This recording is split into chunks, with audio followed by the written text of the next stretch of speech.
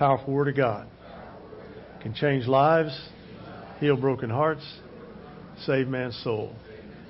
Lord Jesus, today, speak to me. In Jesus' name, amen. Hey, look at your neighbor and say, man, you never look better.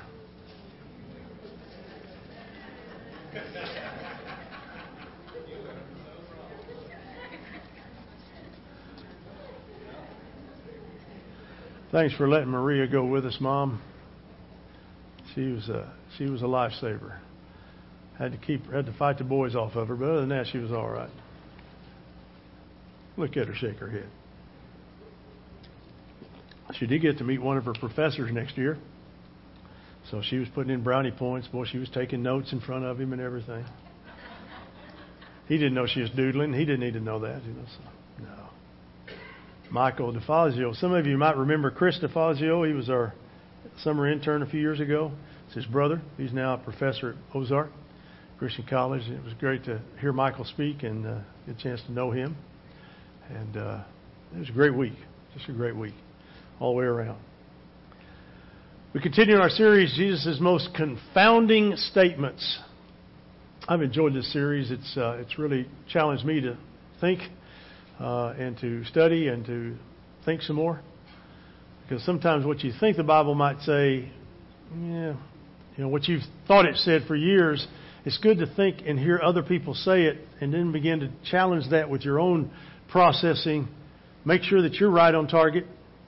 But they may bring in a nugget or two that will help. And that's what I'm discovering as I'm doing this series. It's been fun for me. Church is an interesting place. It's a place where the roles that are played on Sunday are very important roles. There's the roles of gathering together as a community, and then there's roles in church of gathering with smaller groups of people to do study and to learn. A CIY conference is like that. You get a chance to be in a setting. Of course, it's hard to say it's a small group when there's 1,600 of us in an auditorium. But within that 1,600 are clustered groups, smaller groups. It was fun to watch our seating chart because they would carve it out, little 10 chairs they'd carve out somewhere. And sometimes we were sitting around big, large groups, and they would be very kind and gracious, and they would reserve our 10 seats, and that was nice that we could always be a part of that and didn't have to be swallowed up by the bigger churches. But all the roles that we might participate in church are useless and make no sense unless we have the knowledge of who we are, who Jesus calls us to be. He's called all of us to be disciples.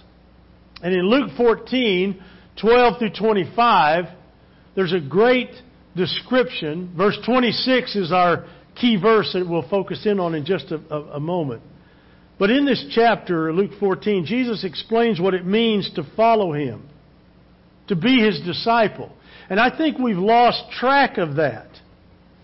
He's very straightforward when He confronts costly excuses with costly grace and for costly discipleship.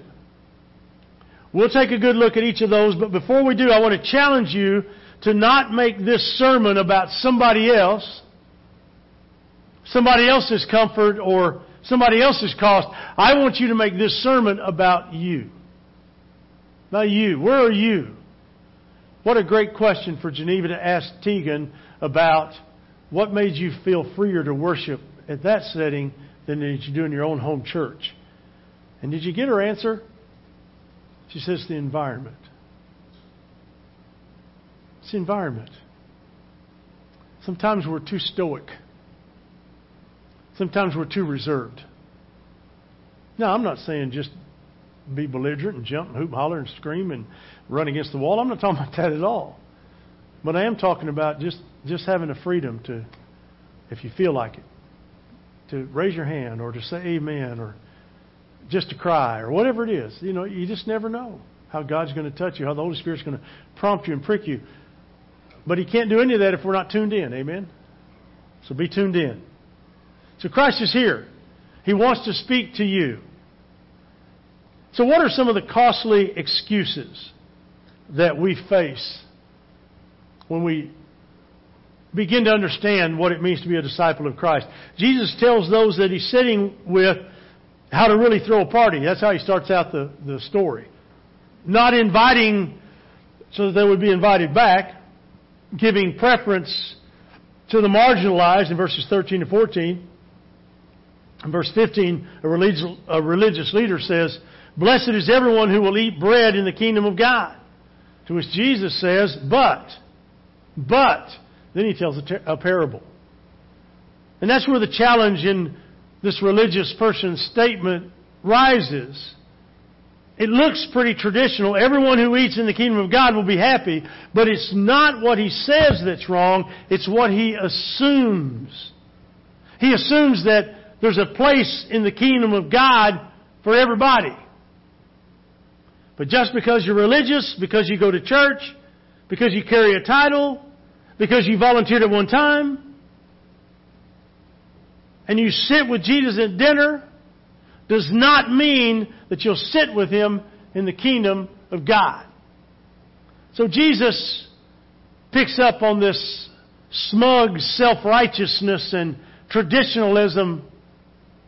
And He says, now that you mention it, let me tell you what it costs to eat bread in the kingdom. It's going to cost your excuses. And then He tells a kingdom parable about a great banquet. Preparations are set, invitations sent, but the excuses begin. Look at verse 18.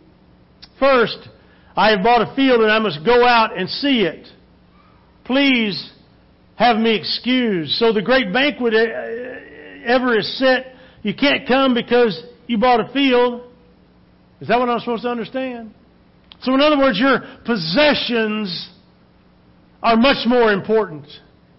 Can't go to church because I've got a new house, a new car, new furniture, new computer. And I got to stay home and look at them. Really? You found out how important all that stuff is when you had no power. My wife couldn't even get in our house. And you say, well, why didn't she use the key? She doesn't have a key. She doesn't need a key. She opens the garage door and she sat there for hours saying, come on, come on, come on. Nope, she said she sat in her car and ate her Coney Islander hot dog. And all the while our little dog's inside trying to figure out what's going on. But thank God somebody came by and broke in my house and got my wife in there. So that was awesome.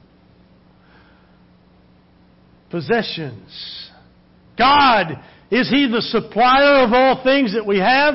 All things? Is He really our supplier? He's invited us to a banquet. And we can't go because there's a new toy that I bought? I mean, I've got a boat. I can't use the boat except on the weekend. So I'm going to go up on Saturday. I'm going to spend the night. Then I'm going to go on the boat on Sunday. It's at the lake. Let's do it. It's a boat. It's new. I got to go. Ain't got time for church. Oh yeah, I can worship God on the lake. Wrong. We studied that this week in the book of Ephesians. You can't worship Him and serve Him and be a part of Him if you're not in a collective group of people gathered together to praise Him and worship Him. And I doubt very seriously there's very many people on the lake who are going to stop at some point in their time on the lake and have some type of worship service. I just doubt that very serious. Second excuse, verse 19. "I have bought 5 yoke of oxen, and I go to examine them. Please have me excused." So, I mean, that's a considerable purchase. 2 oxen were required for 50 acres, and the average landowner, that's what the average landowner had. So, 5 oxen, total of 250 acres. So, it's got a big lot. I mean, he had a lot of land to work. It's a big deal. It's his livelihood. It's his job. You might say, I'm launching a new website. I'm closing a big deal. I got a new job. I just can't make it to Bible study. I can't make it to small groups. I can't get there. I can't serve the poor. I can't feast with Jesus in meditation and prayer. You can see the oxen anytime, folks. But you're going to give work priority over Christ and His kingdom? I've never yet met a man whose kids didn't love him anymore who said, gosh, if I'd have just worked an extra hour, it would have made all the difference. If I just would have stayed at work longer, it would have made a difference in the way my kids are. You see, the buyer's excuse is that he needs to examine the oxen. The last excuse was to see the field. Now it's more intense. He must take a closer look. I mean, this pull is strong. This job is urgent. His heart is enthralled with work, but not the work of Christ. But the problem isn't the demand of work. It's the disoriented heart. The disobedient, disordered heart. Then the final excuse, verse 20, I have married a wife and therefore I cannot come. Family. How many times have you told me over the years? Now, I've been there a long time, and so you've told me. I won't call you out by name, but you've told me. Family is in town. I can't come to church. And why can't you come to church? Because your family's in town? Because they don't want to come to church. And they're leaving at 11 o'clock today, right in the middle of church. So what you do is you go ahead and say the goodbyes. You walk out the door. You come to church. They're going to leave anyway. Well, that's kind of rude, preacher. That could be. They don't have any problem making you skip church while they hang around, eat your food, leave dirty clothes for you to wash. Family, relationships. I'm a newlywed preacher, so I just don't have time to worship God or participate actively in the church community. I'm dating. I need to prioritize him or her in my life. I have a new baby. Our schedule is really important, and we keep them on schedule. And your nursery at church is dirty anyway. I don't want to go in there. I mean, you just can't get away. You just can't break away or bring these relationships into the most epic banquet ever Jesus is offering them to come to. It's an invitation to the Academy Awards. I suspect if you got one of those invitations, you'd drop everything and make sure you were there, so you could rub shoulders with the big guys on the red carpet. Or if you were given a ticket to see, you fill in that blank. Whoever it is that's so important to you that you would just die to see them. Suddenly you'd reschedule everything to be able to accomplish that. But the King of Creation, throwing an epic party. I don't have time for that. I'm not sure I can rearrange my schedule for that. VBS, Wednesday, Thursday, Friday. Yeah, I know she keeps saying she needs workers. Yeah, I know that, but I'm just too busy. I'm too busy to stand here for 2 hours with these knothead kids. I got it. I got it. But does God get it? Because what about one of these kids who hears the message of Christ for that very first time, or that kiddo that really gets it finally? What if they're not here, and what if they don't have somebody helping them? Somebody's going to have to get it to them. I was one of the oldest people at CIY this year. Isn't that fun? There was another guy older than me. He was 62. I'm 61. But he looked 62. I mean, he really did. He did. Cindy said they did, and they just heaped praise on that guy. I thought, I'm 61. I'm close enough to this guy. Come on. Cindy said, well, it was because you're so young looking. They just didn't think you were 61. Well, I'll take that. Okay, I'll go with it. Maybe because they saw me walk up the steps at breakfast and got through at dinner. It was great, though. But you see, there will always be relationship demands, won't there? There will always be those. And if never denied, will result in distance from the most important relationship of all. We've got to understand that something's going to get in the way, but you've got to make sure that your relationship with God is of paramount importance.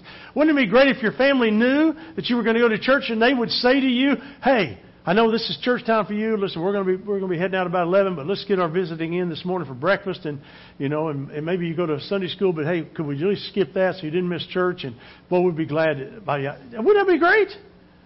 Well, they could do that. You can do that if you would just do that. There's always something, but we dig our heels in. It comes to family. We said, I just can't come. Really, the question is, cannot or will not. And Jesus paints a progressive, gradual descent into a banquet of idolatry. Prizing possessions, prizing work, prizing family above the chief reward. And that's to spend time with the Master at the kingdom banquet.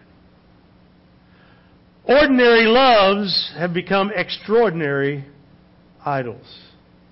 A disordered heart. Master isn't indifferent. He's angry, and he should be. Think of how upset you've been when you throw a party and nobody showed up, or very few showed up. It bothered you.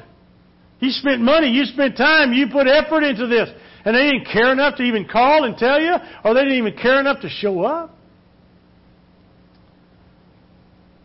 There are costly excuses. They harden their heart and they cost you the banquet of heaven. Jesus says in verse 24, "For I tell you, none of these men who were invited shall taste my banquet." He doesn't move the date or change the invite.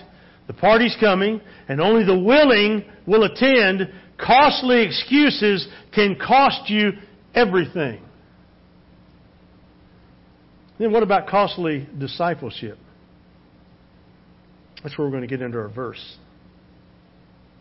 In consumer Christianity, we're tempted to soften the consequences. Jesus doesn't really mean we won't be in the kingdom if we prioritize possessions, work, and family. He doesn't mean that if we just prioritize it. Or does He? Jesus is very serious here. So much so, He says none of these will even taste His banquet. Consumer Christianity cheapens discipleship by selling tickets to heaven, but true Christianity charges full price to spend time with Christ. I said last week, this place should be, every seat should be full. I don't care that it's summer. Every seat should be full here. Did you go out and bring somebody with you? Did you show up to do it? Or did you just hope that it would happen? Well, I just don't know anybody. They all go to other churches. Find somebody that doesn't go to church. I don't like hanging around those kind of people. Well, then you need to. Shame on you. When you buy something at a store, ask the person taking your money if they go to church anywhere. Invite them. Geneva invited somebody who rolled her out in a wheelchair. Invite them to come to church. The guy actually said he's going to give it a shot. How about that? Okay. He may be a liar, but we're going to... Hey, she asked. That's all God ever asked you and me to do is to ask. We're inviting to the banquet. Jesus turns to the crowd in verse 26, and here it comes. If anyone comes to me and does not hate his own father and mother and wife and children and brothers and sisters, yes, and even his own life, he can't be my disciple. Boy, there's the tough one. There's that confounding statement. You ever wrestled with that one? You mean I'm supposed to hate my mother, my brother, my father, my sister? That's what it says. Hate them. Hate them! Well, you can get together at a family reunion and you realize how much you hate them. Some of them, you know what I'm saying? I mean, I've got a brother. You've met him, John. 10 minutes, I'm good. I'm done. 10 minutes, I'm good with John. I have a brother just above him still living, Jimmy. 3 minutes, I'm good with Jim. 3. He's a man of few words. He doesn't have much to say. How you doing? Okay. Good? Everything okay? Yeah, okay. I'll see you. Click. He hangs up. On my birthday, he called and said, I heard you had a birthday. I said, yeah, I did. He said, how old are you? I said, 61. He goes, okay, I'm older than you. Catch you later. Click. Okay. Well, praise God. But that's just kind of where our family is. You know, maybe yours is similar to that. But you got to hate them. Is that what he means? Actually, he's laying down 3 layers of cost. He's laying down the cost of family, of self, and the cross. And this hate isn't contagious, but it's meant to be instinctive. It's a hatred of comparison. Comparison to what? To our love for Christ. When push comes to shove, we have to choose Christ over family.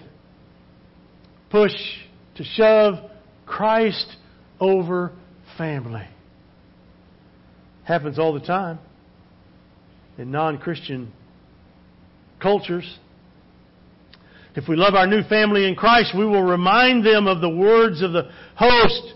Difficult, costly things like don't be unequally yoked, flee youthful lusts, man was made for the Sabbath, the gospel for the poor. These are tough things to remind people about. But it's important to remind them. Why? Because we're better. Or are we? Really, the answer is because Christ is better.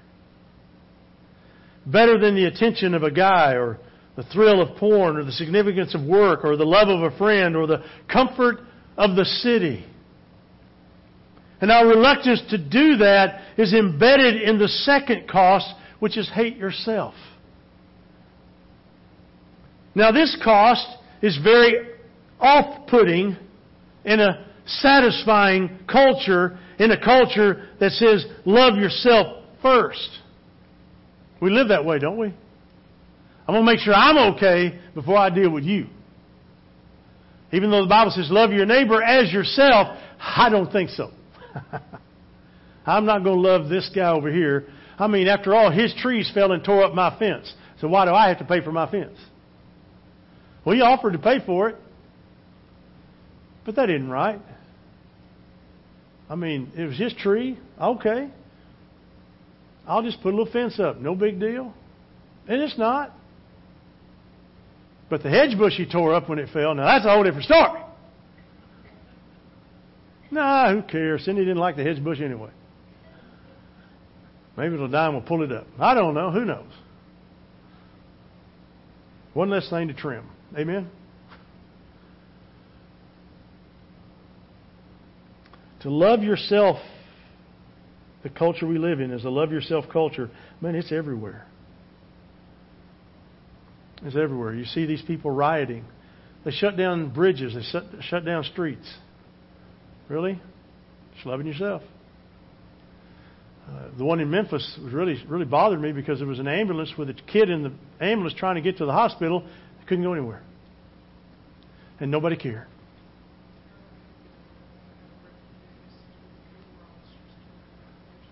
Baton Rouge. There you go. There you go.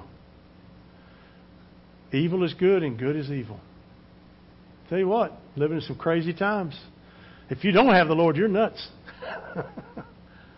But He's called us to the banquet. Are you going to come? Or are you going to find a reason not to come? Hey, it doesn't matter what you do as long as you do it with love, right? I heard somebody tell me the reason that homosexuals is such a big deal is because they can't get married. No, it's such a big deal because God said it was a big deal. If homosexuality is okay in God's eyes according to what they tell me in that culture, then what they're saying to me is that God needs to apologize to Sodom and Gomorrah for the urban renewal plan that He placed on those two cities. It's not okay. It never has been okay. No sin is okay with God. Not only that sin. What about sin of lust? What about adultery? What about lying? What about disobedience to parents? Well, that gets the kids every time. It says in Ephesians, Paul says, or in Galatians, that if you're disobedient to your parents, you're not going to heaven. Most of us aren't going to make it then, are we? If it would have stopped there, thank God for the cross. Amen. Thank God for the cross. That's the only way we get to go, by the way. Just do what you love. It'll be okay. Well, the addicts love drugs. Is that okay? Prostitute loves sex. Is that okay? Ruined many a life over those things. Each of these needed to hate, not love, something about themselves. But the solution isn't to love yourself or to do what you love, because self is actually part of the problem. St. Augustine describes sin as curving in on yourself. We're supposed to shine our lights in this dark world, aren't we? But what we do is we turn the light on ourselves. So what did St. Augustine mean? He says that your love terminates on self, not on God. It does not work.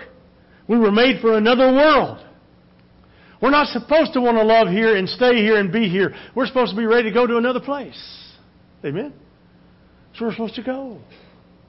Live as though I'm leaving here today. Woo! Yes, sir. Person that sees just as we are doesn't paper over our faults or blow smoke, and loves us still. Love God and you gain the kingdom. Love yourself and you lose the kingdom.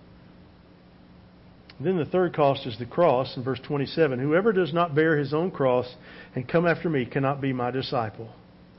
What does it mean to take up your cross? In the Roman Empire, criminals carried a cross to their execution as a public expression of their submission to the state of Rome.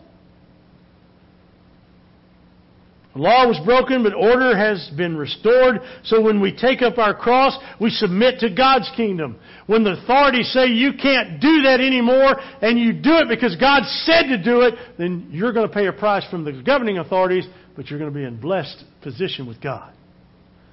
So when they come in and say, Harold, you can't preach anymore this topic from the Bible. Sorry. Take me now. Because I won't shut up. We're going to do, next Sunday night, we're going to have our park night down here at the park. I hope it's not too hot. Because the last time I filled out the form for us to use the park, I got a call from the city and they said, so what do you mean on your sheet by it says church activity? I said, well, we get together and we cook out and we eat and fellowship. Oh, okay. Because if it was a worship service of some kind, you know there's the separation of church and state. We might have to stop that. I paused a long time because I really wanted to just say, I'll be right over.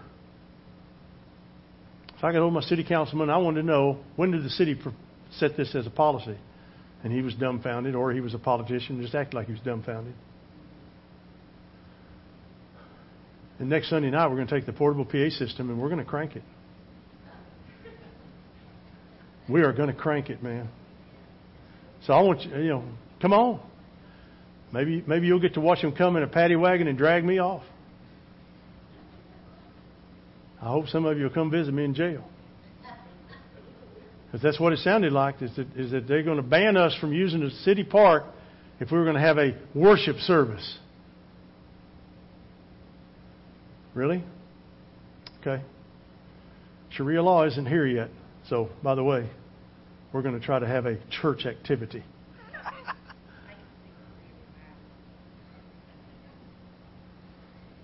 So when we take up our cross, then we submit to God's kingdom over my kingdom and the world's kingdom. Well, what if it costs you your life, preacher? This world is not my home. I'm just a passing through. So, come on. I'm graduating. Dietrich Bonhoeffer, one of my favorites. Hard to read sometimes because he's so brutal. He said, every command of Jesus is a call to die. To die to you. To die to self. And to promote Him. Each command of Christ, we have a choice. Submit to ourselves or submit to our Savior. Every choice. Discipleship is costly. I recently read about a group of church leaders in the Chinese underground church. As leaders huddled up for prayer and training, one pastor stood watch at the door to warn them in case they were attacked by the state police. They began to tell stories. One pastor wept as he recounted story after story of people in his church being kidnapped, tortured, and tongues cut out. Another leader described how the government threatened to take everything away from her people if they didn't stop studying the Bible. After an hour, there was a circle of tears left on the floor. As we struggle, our struggles seem to be that we have a hard time getting to church, have a hard time making a small group Bible study, have a hard time serving the poor, or a hard time sharing our faith, while people are literally dying to get to any church. The tyranny of self is upon us and we must hate it, throw off its rule and embrace the reign of God through Christ in our life. George Mueller said, the will of God is to have no will of your own. Amen. Jesus said, whoever does not bear his own cross and come after me cannot be my disciple. You see, the cross is a life-defining mantra we come back to again and again, because if you've been around the gospel ministry for a while, you might object by the saying, I don't have to take up my own cross because Jesus took up the cross for me. But that's not what Jesus is saying here. He is saying every day you take up the cross of Christ and you walk with that cross. That is what you carry. the salvation of His Son, Jesus Christ. The salvation you receive because of your acceptance of that. You carry that cross every day. You make different choices. You make different decisions. You are different because of that cross that you carry every day. And the world should see it. No cross. The no cross view of Christianity dumps Jesus as Lord only to take Him as Christ. Savior but no King, Christ but no Lord. It would split Jesus in two. He is either King and Lord or not at all. That's not the Jesus of history, the God of glory. He's both Lord and Christ, Savior and King. And as Christ, He calls us to come and to die. And as Christ, He shows us the way to make it happen. We must keep Lord and Christ together, or we have no Jesus at all. Then thirdly, real quickly, costly grace. We've got costly excuses, costly discipleship, and now costly grace, which is why it's actually wise to follow Jesus. Because unlike Rome, the kingdom of God isn't based on brute force, but on benevolent grace. Unlike Caesar, Christ does what He commands He will do. Jesus takes up the cross and does it in a way that no one else can. The cross is an example, but it's also foundational for a whole new world. The cross gives us an expiration date, the empty tomb a resurrection date, and in Christ both happen at once. By denouncing self and faith in the Savior, we die and rise again in shimmering resurrection dignity to become children of Almighty God. So how does that take place? He suffers rejection for our acceptance. He swallows death so that we can have life. He takes judgment so that we can take grace. But you must come after Him. You must take up your cross and follow Him. Every command of Christ is a call to die. Every promise a pledge to live. Bonhoeffer again. He says, God's grace is not a cheap grace. It's not a cheap grace. I get so tired of buying products that are cheap, don't you? And you flip it over, where's it made at? In cheap old China. In cheap old China. We need a grace and a love that's bestowed upon us. Cheap grace is love of self in place of the love of God. Cheap grace is do what you love, not what God loves. Cheap grace is forgiveness without obedience, confession without repentance, discipleship without cost. Cheap grace cuts Jesus in two, but costly grace sees Him whole, fears Him, follows Him, obeys Him, because Christ is all, and in all, and through all. So what kind of grace do you want? Costly grace or cheap grace? What are you willing to pay? A life of comfort? Mere church attendance? That's cheap grace. Well, boy, I've got a Sunday school badge list running all the way down my leg. I about never miss Sunday school. But what do you know about Jesus? Well, I never miss Sunday school. Gotcha. We must decide, not just once, but every day for a lifetime. But it is grace that we would, and it's by grace that we would know Him. Through grace that we would know Him. And what are we willing to pay does not procure our grace. It only proves our grace that we've received. This is no ordinary love. It's an extraordinary God. Let's take up our cross. Let's renounce costly excuses in view of costly grace. For costly, priceless Christ adoring discipleship. Father, I ask you this morning, my feeble attempt to try to get a message across to these folks, that God, somehow you will take what I said and wrap it in a way that they're going to hear it. They're going to receive it and they're going to respond to it. Because God, ultimately, the most confounding statement that you made in this Luke 14 passage is that we've got to hate our mother, brother, sister, our family. And that's not what you meant. You simply wanted us to understand that everything in life, family, work, possessions, all take a second place to you. And God, I'm fearful that there's so many who've gone through the waters of baptism. They've risen to walk in a new life, and there's nothing new about them other than the fact that they go to church, other than the fact that they show up for religious gatherings. But Father, is there really anything different in them? Are they growing in their knowledge of your Word? Do they even attempt to grow in their knowledge of your Word? I hear people all the time say, well, I just don't understand the Bible. Well, then let's sit down and study it and read it together. Well, I don't have time. I don't have a way to do that. I don't have a way to get there. Father, there's too many ways that we can get it done. But we'll come up with excuse upon excuse upon excuse. Oh, Father, would we be your children, committed to you wholeheartedly, using every gift, talent, and treasure you've put in our possession to bring glory to your name. I don't know who needs to make a decision today, God, but you do. Would you wrestle in their heart in Jesus' name? Amen. Let's stand.